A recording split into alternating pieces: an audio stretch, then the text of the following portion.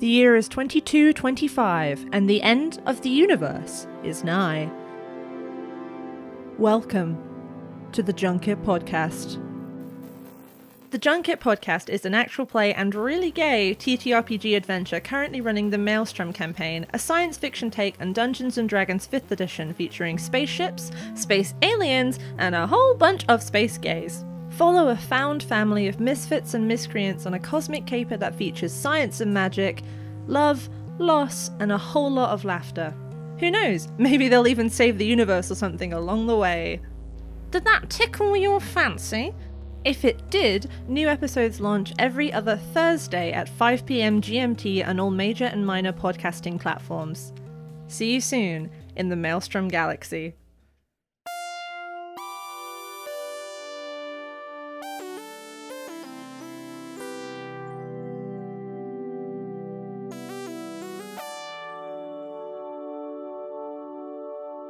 So, here's what you missed on Loser Like Me. A musical TV show called Glee aired for 6 seasons, and Christina and Tanner decided to rewatch the whole thing. It's really wild. Anything goes on this show. The whole conflict is about a cheerleading coach trying to destroy a Glee club. But it's also about finding your true self and being special. Well, their teacher's a cuck, and I'm pretty sure his degree fell off the back of a truck. There's lots of yelling about good representation from the show and the two of us. And I don't think the writers are always sure what show they're even writing. Yeah. Tanner gets passionate about Kurt. Christina gets really upset about incorrect use of Spanish. Look, it happens. And so many interesting characters don't get the screen time they deserve. Like Tina, Artie, Mike, So if you want to Mercedes, hear what was going on Lauren, beyond just the Becky, singing and the dancing, Matt, check out Loser Like Me. It's a podcast where we find the best parts of this show and hold nothing back talking about the worst ones. You can find us on whatever podcast provider you use. Or on Twitter at LoserLikeMePod. And that's what you missed on Glee! Hey, it's Dennis, editor and GM of Control Group. Let's give it up for our ads. And let's throw in one of our own. And I know what you must be thinking. Dennis, I'm already listening to the episode. Aren't I doing enough? And truly you are, but if you wanted to go the extra step, why not follow us on Twitter at CTRL Group Pod. There we post a lot of information, character portraits, and little promos to the episode, so you can get a cute little sneak peek to get you excited before you listen. You can also go ahead and jump on to the Be Gay Roll Dice Discord server. There we have our own little special place where you can come and talk to us about episodes and episode ideas and systems. Do you have a system you want us to test? Go over to our Patreon. We have a special $5 dev tier where once you pledge to that, we'll go ahead, take a look at your system, give you a nice little preview, and then somewhere down the line, we're gonna go ahead and give your system a try. And if you don't have a system to test, you can also join our Patreon for as low as $1. There, you can go ahead and get access to special tests that we put behind a paywall, because they're probably too stupid to go on the main feed. Also, it's tried and true, but smash that like and subscribe button below. If you're on Apple Podcasts, give us a review. If you're on Spotify, give us 5 stars, or however many you think is appropriate. Anyway, if you have the spoons to do this, go ahead. We really appreciate the support. We want to thank you nevertheless just for listening to our podcast. Enjoy the episode.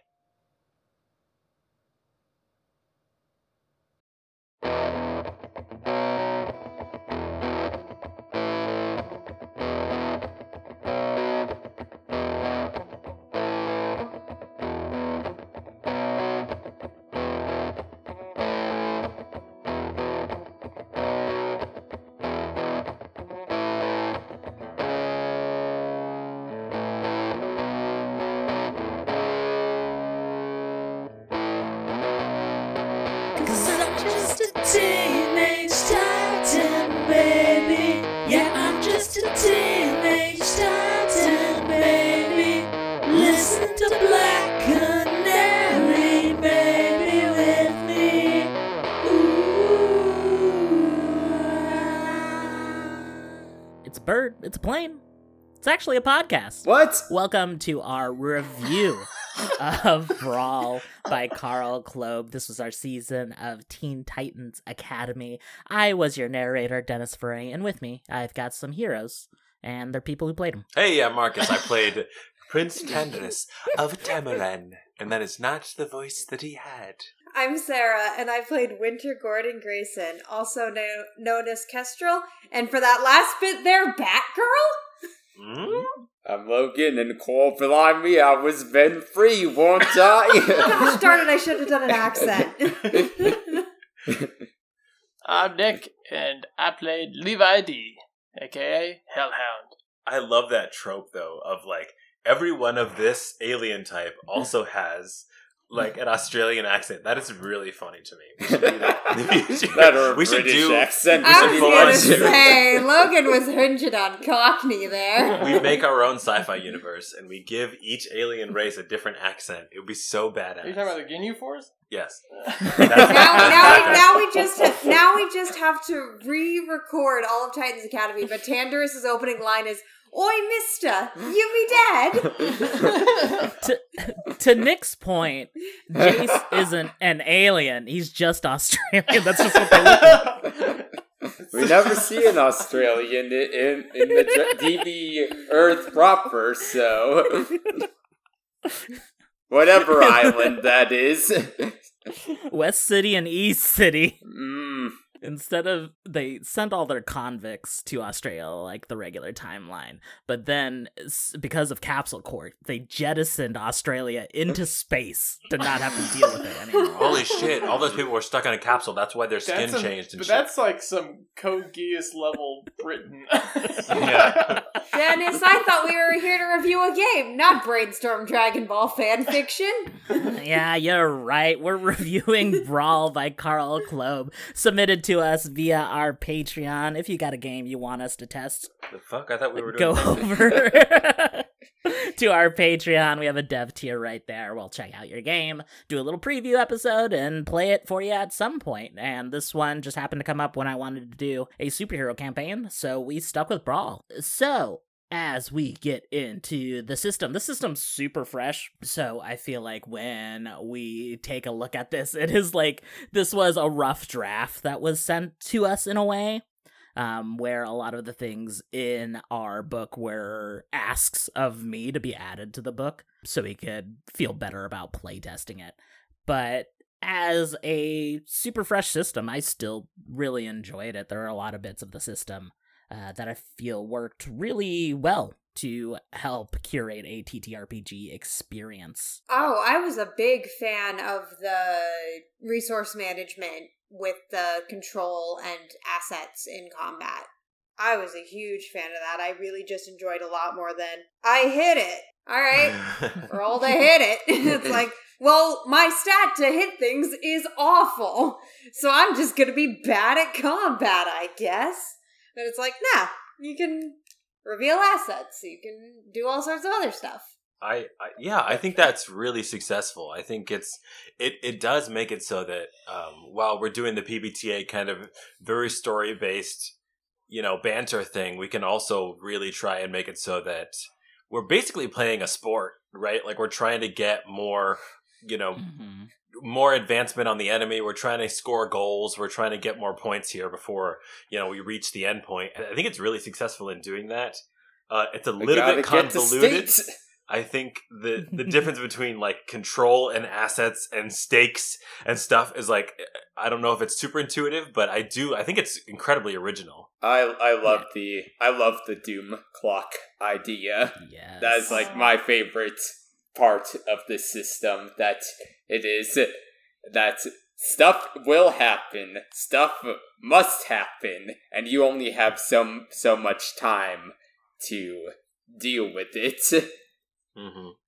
Yeah, I, as a game runner, also really love the fucking Doom clock. It's my favorite bit of the system itself.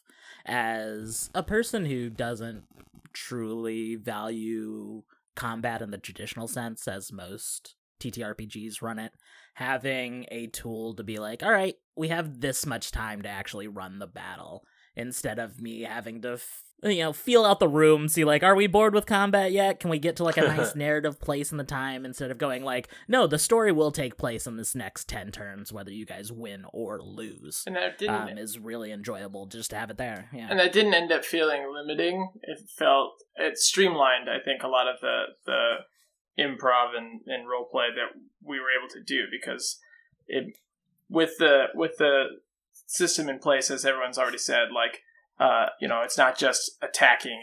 There's other tactics and motivations for the players. The revealing of an asset, the revealing of danger.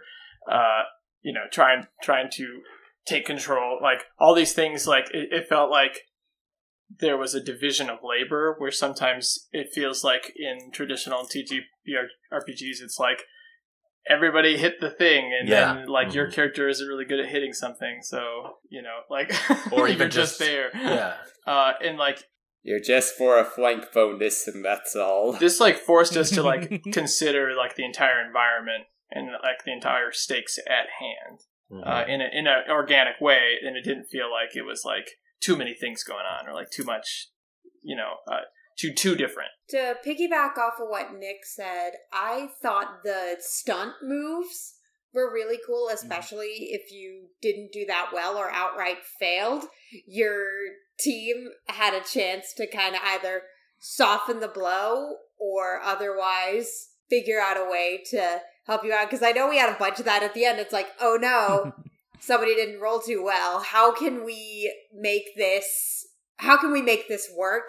Or instead of just, oh, sorry, the dice didn't do what you wanted. It's, all right, the dice didn't do what you wanted, but we're going to give you this thing to help you out later. We're going to give you this thing that'll give you a really fun role-playing opportunity. Yeah, and I think going back to a bit of what Sarah just said and what Marcus was saying earlier about control and asset, and go off of what Logan was saying about the Doom Clock, and Nick as well. We're all talking about it. And Dennis, what you were saying earlier as well. Wow, interesting how that works. The Doom Clock and the way the system is set up with control and asset, which I will agree with Marcus, took me multiple reads before starting the system to like even kind of get it. But having multiple fires, quote unquote, for a conflict was really interesting for me, because normally when I create a conflict, it's usually like you can either battle the thing or there's the secret button on its back to destroy it. And being able to be like, no, now I've got to come up with like 4 to 5 things that are happening during every single battle. So if you don't just want to punch something, you can go and stop the bomb or try to pull down a bus or go after Control Freak. I think that really helped with my ability to create battles.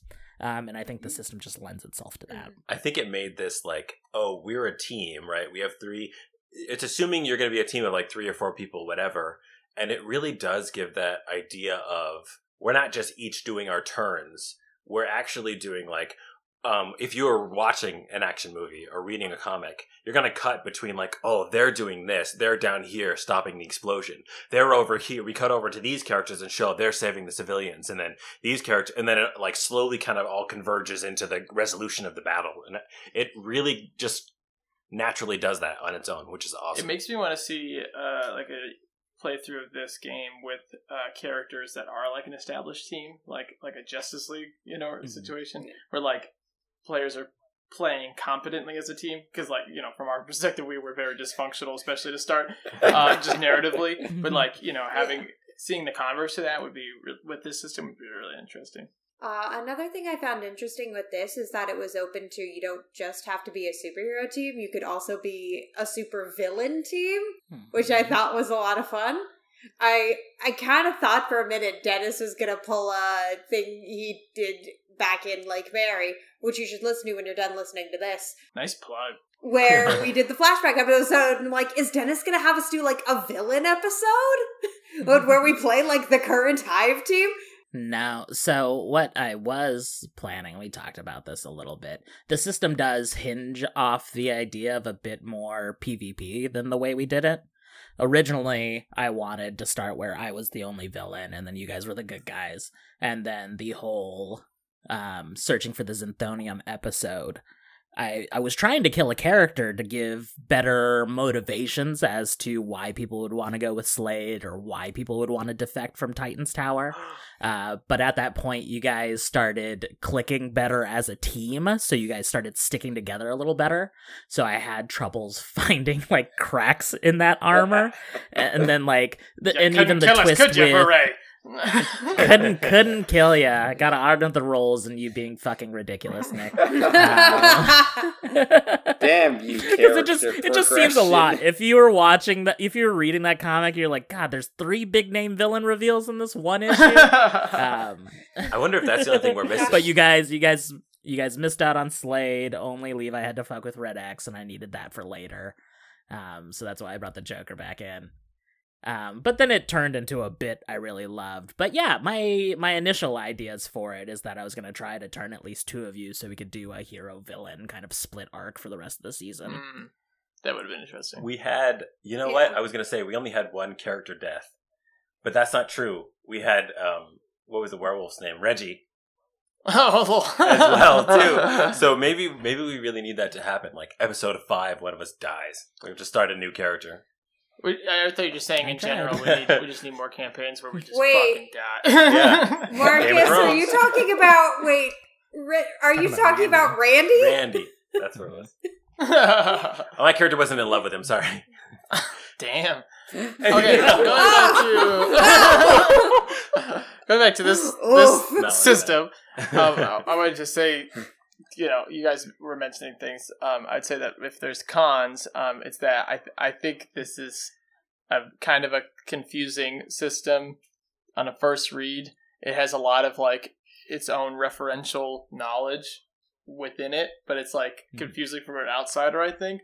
But honestly, I think it can easily be fixed just by like reformatting, like fair. Changing where like the crucial information is on the the moves.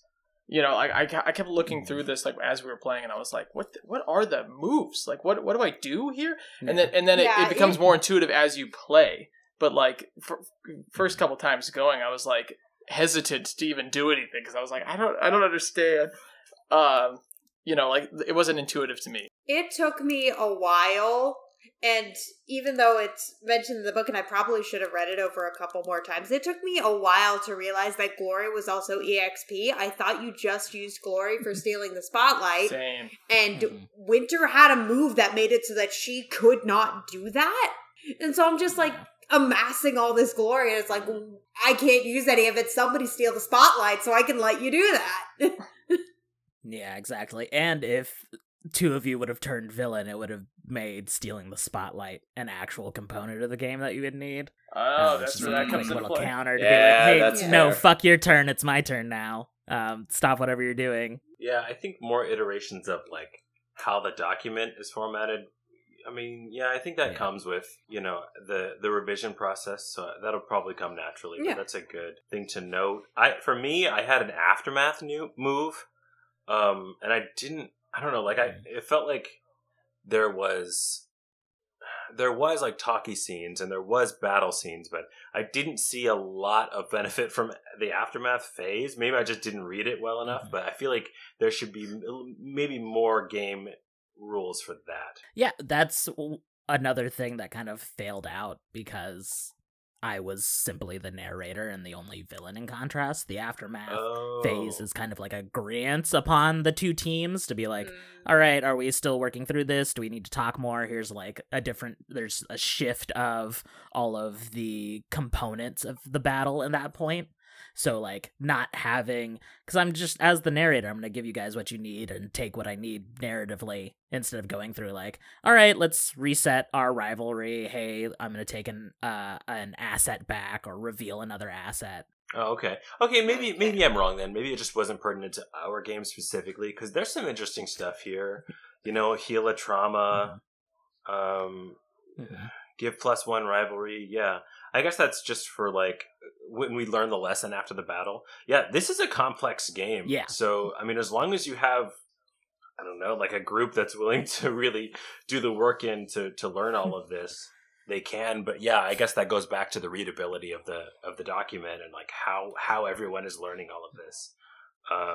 I wanted to go to say that I think that the rivalry is another, like the battles in the Doom Clock is probably the shining star of the system, but the rivalry itself is really great. I think having a move where you can banter with individual characters, and now your stats against that character, your moves against that character are higher is great. And then obviously it adds more to your rivalry with your teammates, and then with your how you can get benefits from teammate moves and stuff like that. So but even that was a little confusing for me, like the minus and positive. Like I feel like I never got the hang. Yeah. The hang of what was good.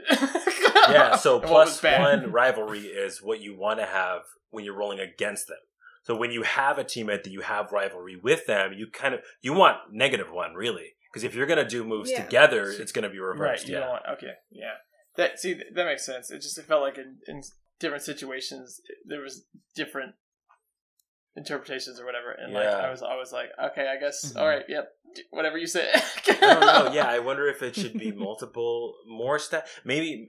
Well, it's like the simplest thing for like connections to people is like strings and like other games we've played, right? Like I kind of just like the simplicity of like plus a string, or you don't have exactly. Strings. Yeah, so there should like either be strings, and that's like the main thing for everyone, or stats, right? And this has both, so it's like confusing. So, but then I was like, I kind of do want to be able to use like my individual character's skills, right? Like my intelligence stuff. So I don't know how to change that, but I get that it's like kind especially of a lot. like in a game that lends itself to like an ensemble. Like you're gonna meet a lot of people and a lot of characters. You know, like it does need some kind of relationship based thing. So I get it, but just confusing.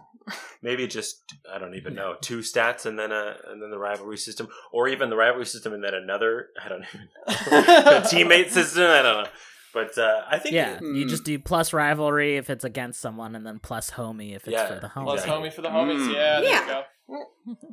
More systems need a homie stat, I'll say. Exactly. I guess we're on to the campaign itself.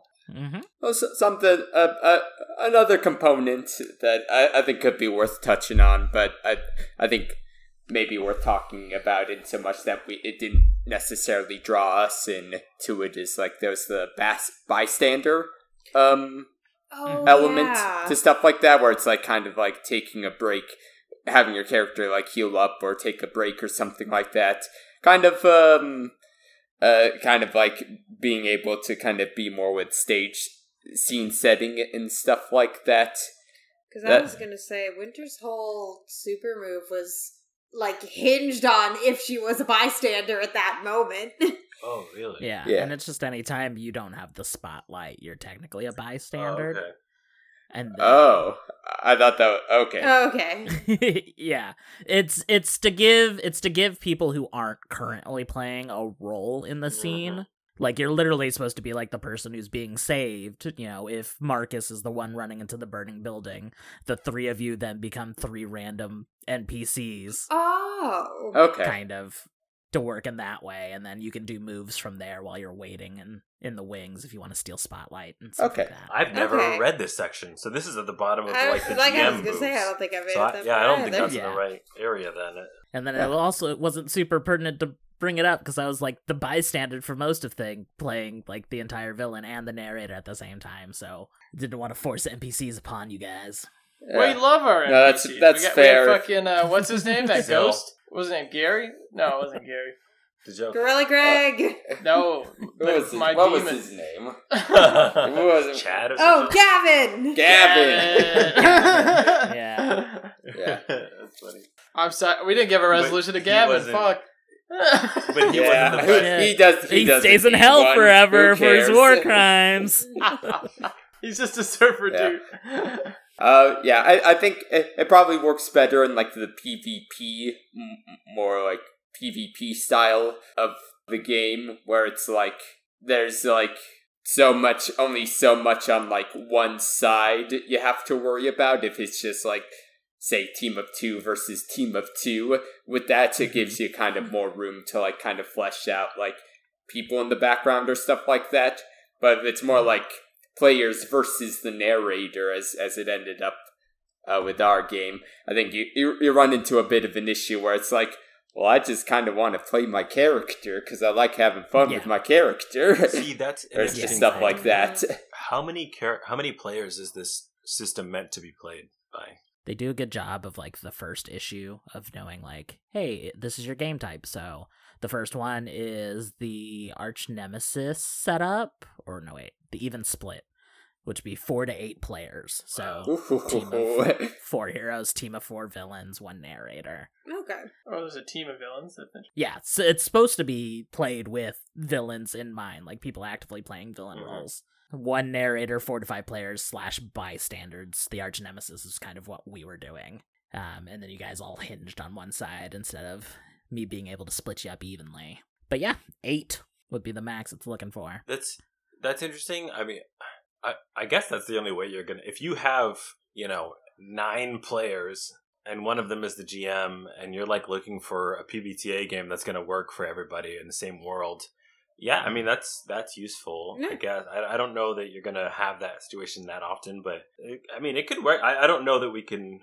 I honestly could see it as like a good kind of I don't know, like con or con game or something like that, or something in that sort of scenario. It's like, hey, we got a brawl table over here. You want to play a hero or a villain?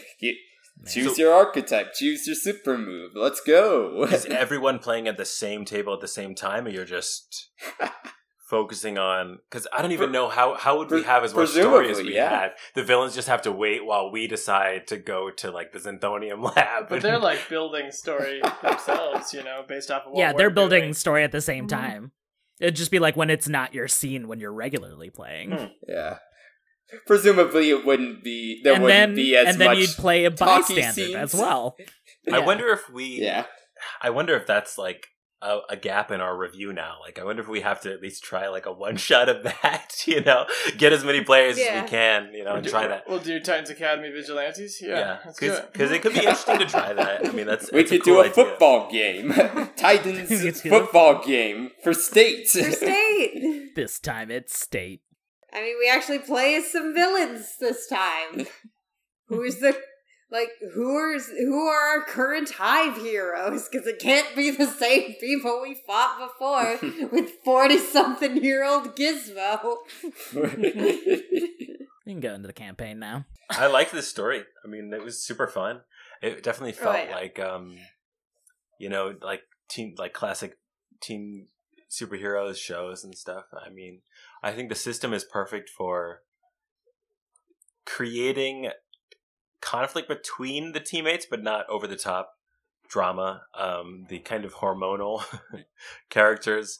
I think these are some of the best characters we've ever played as, but I feel like I say that every game.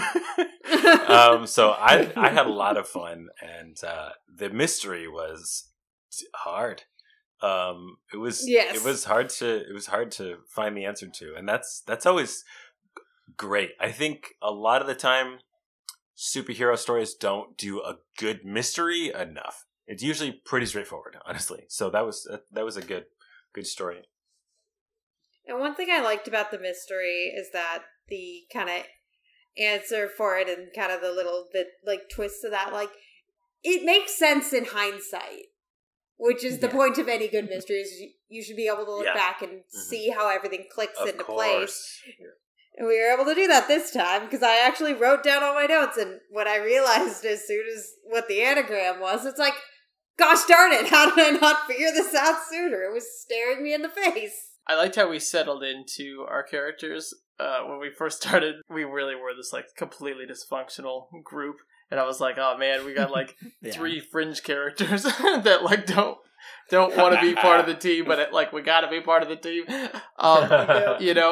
that was hard to wrangle, but I think everybody found their storylines. And then I also, just me specifically, I was like, oh man, I'm the only person who's not caught up in this main brother and sister triangle, and then also the Tamaran stuff, it was everybody had some very direct relationships, and I was just so far afield for everybody. Brazil are the best part of this season. I was gonna say, I think that worked out pretty well for you though, because you had the romantic subplot I mean, that's what I wanted all along for sure. But no, I felt just from a Dennis's perspective, I'm sure that was like have to fucking wrangle this somehow. But yeah, I mean that Sarah hit the nail on the head. Like you were a fringe enough character that I was like, okay, if I give him an NPC to fall over, then we can tie it into his storyline and like have it be close enough.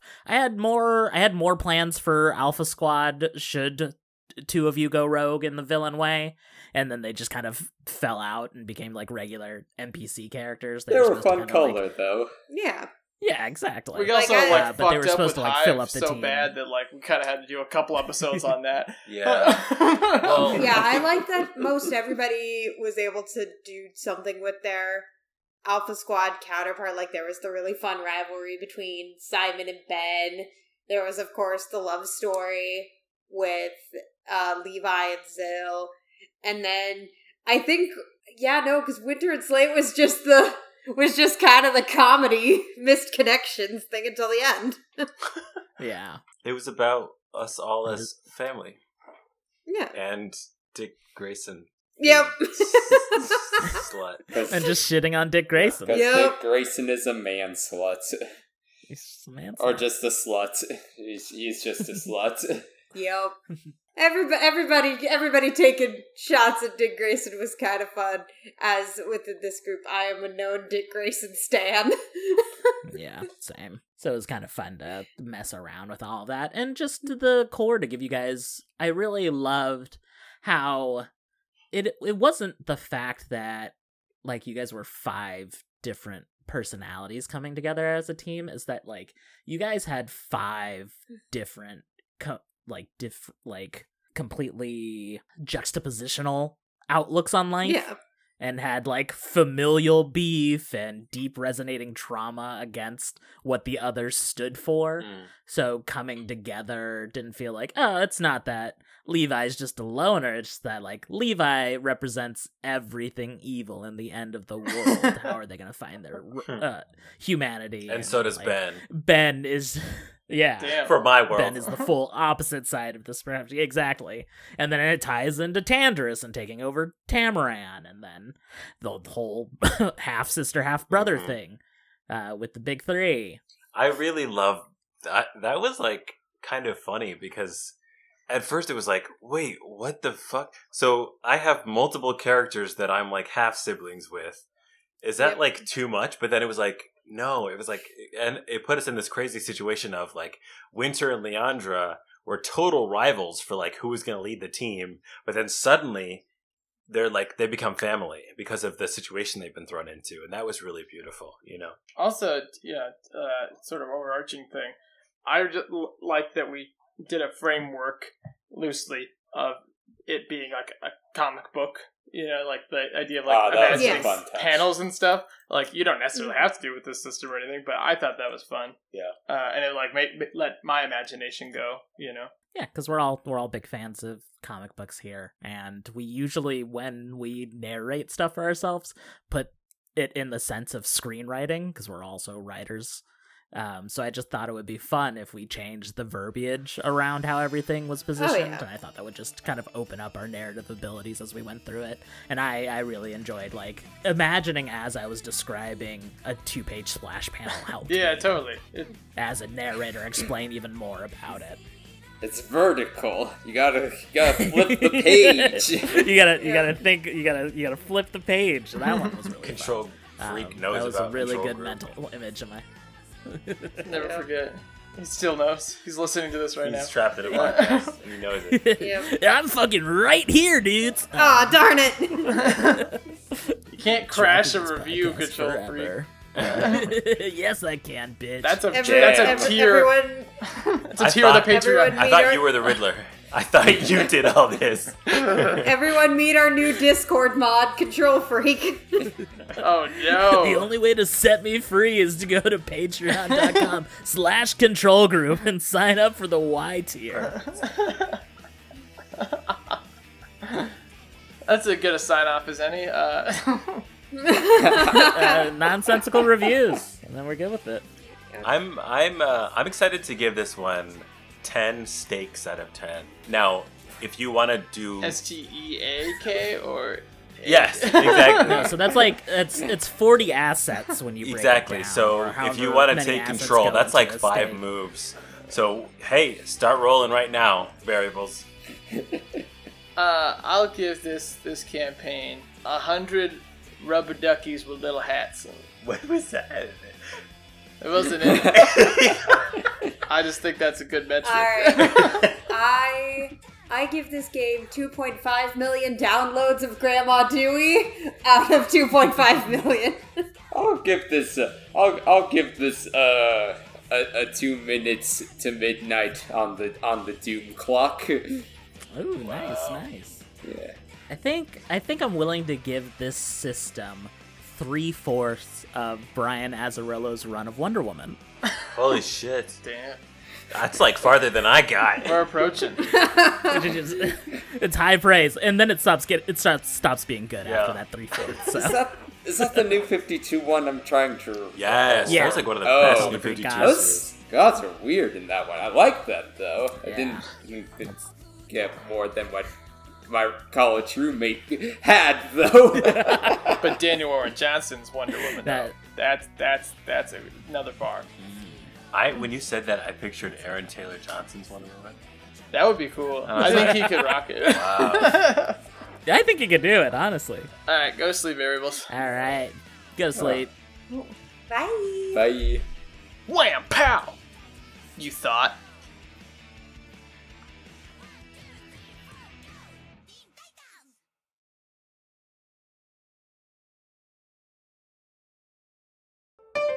Be gay. Roll dice. An LGBTQIA actual play podcast network.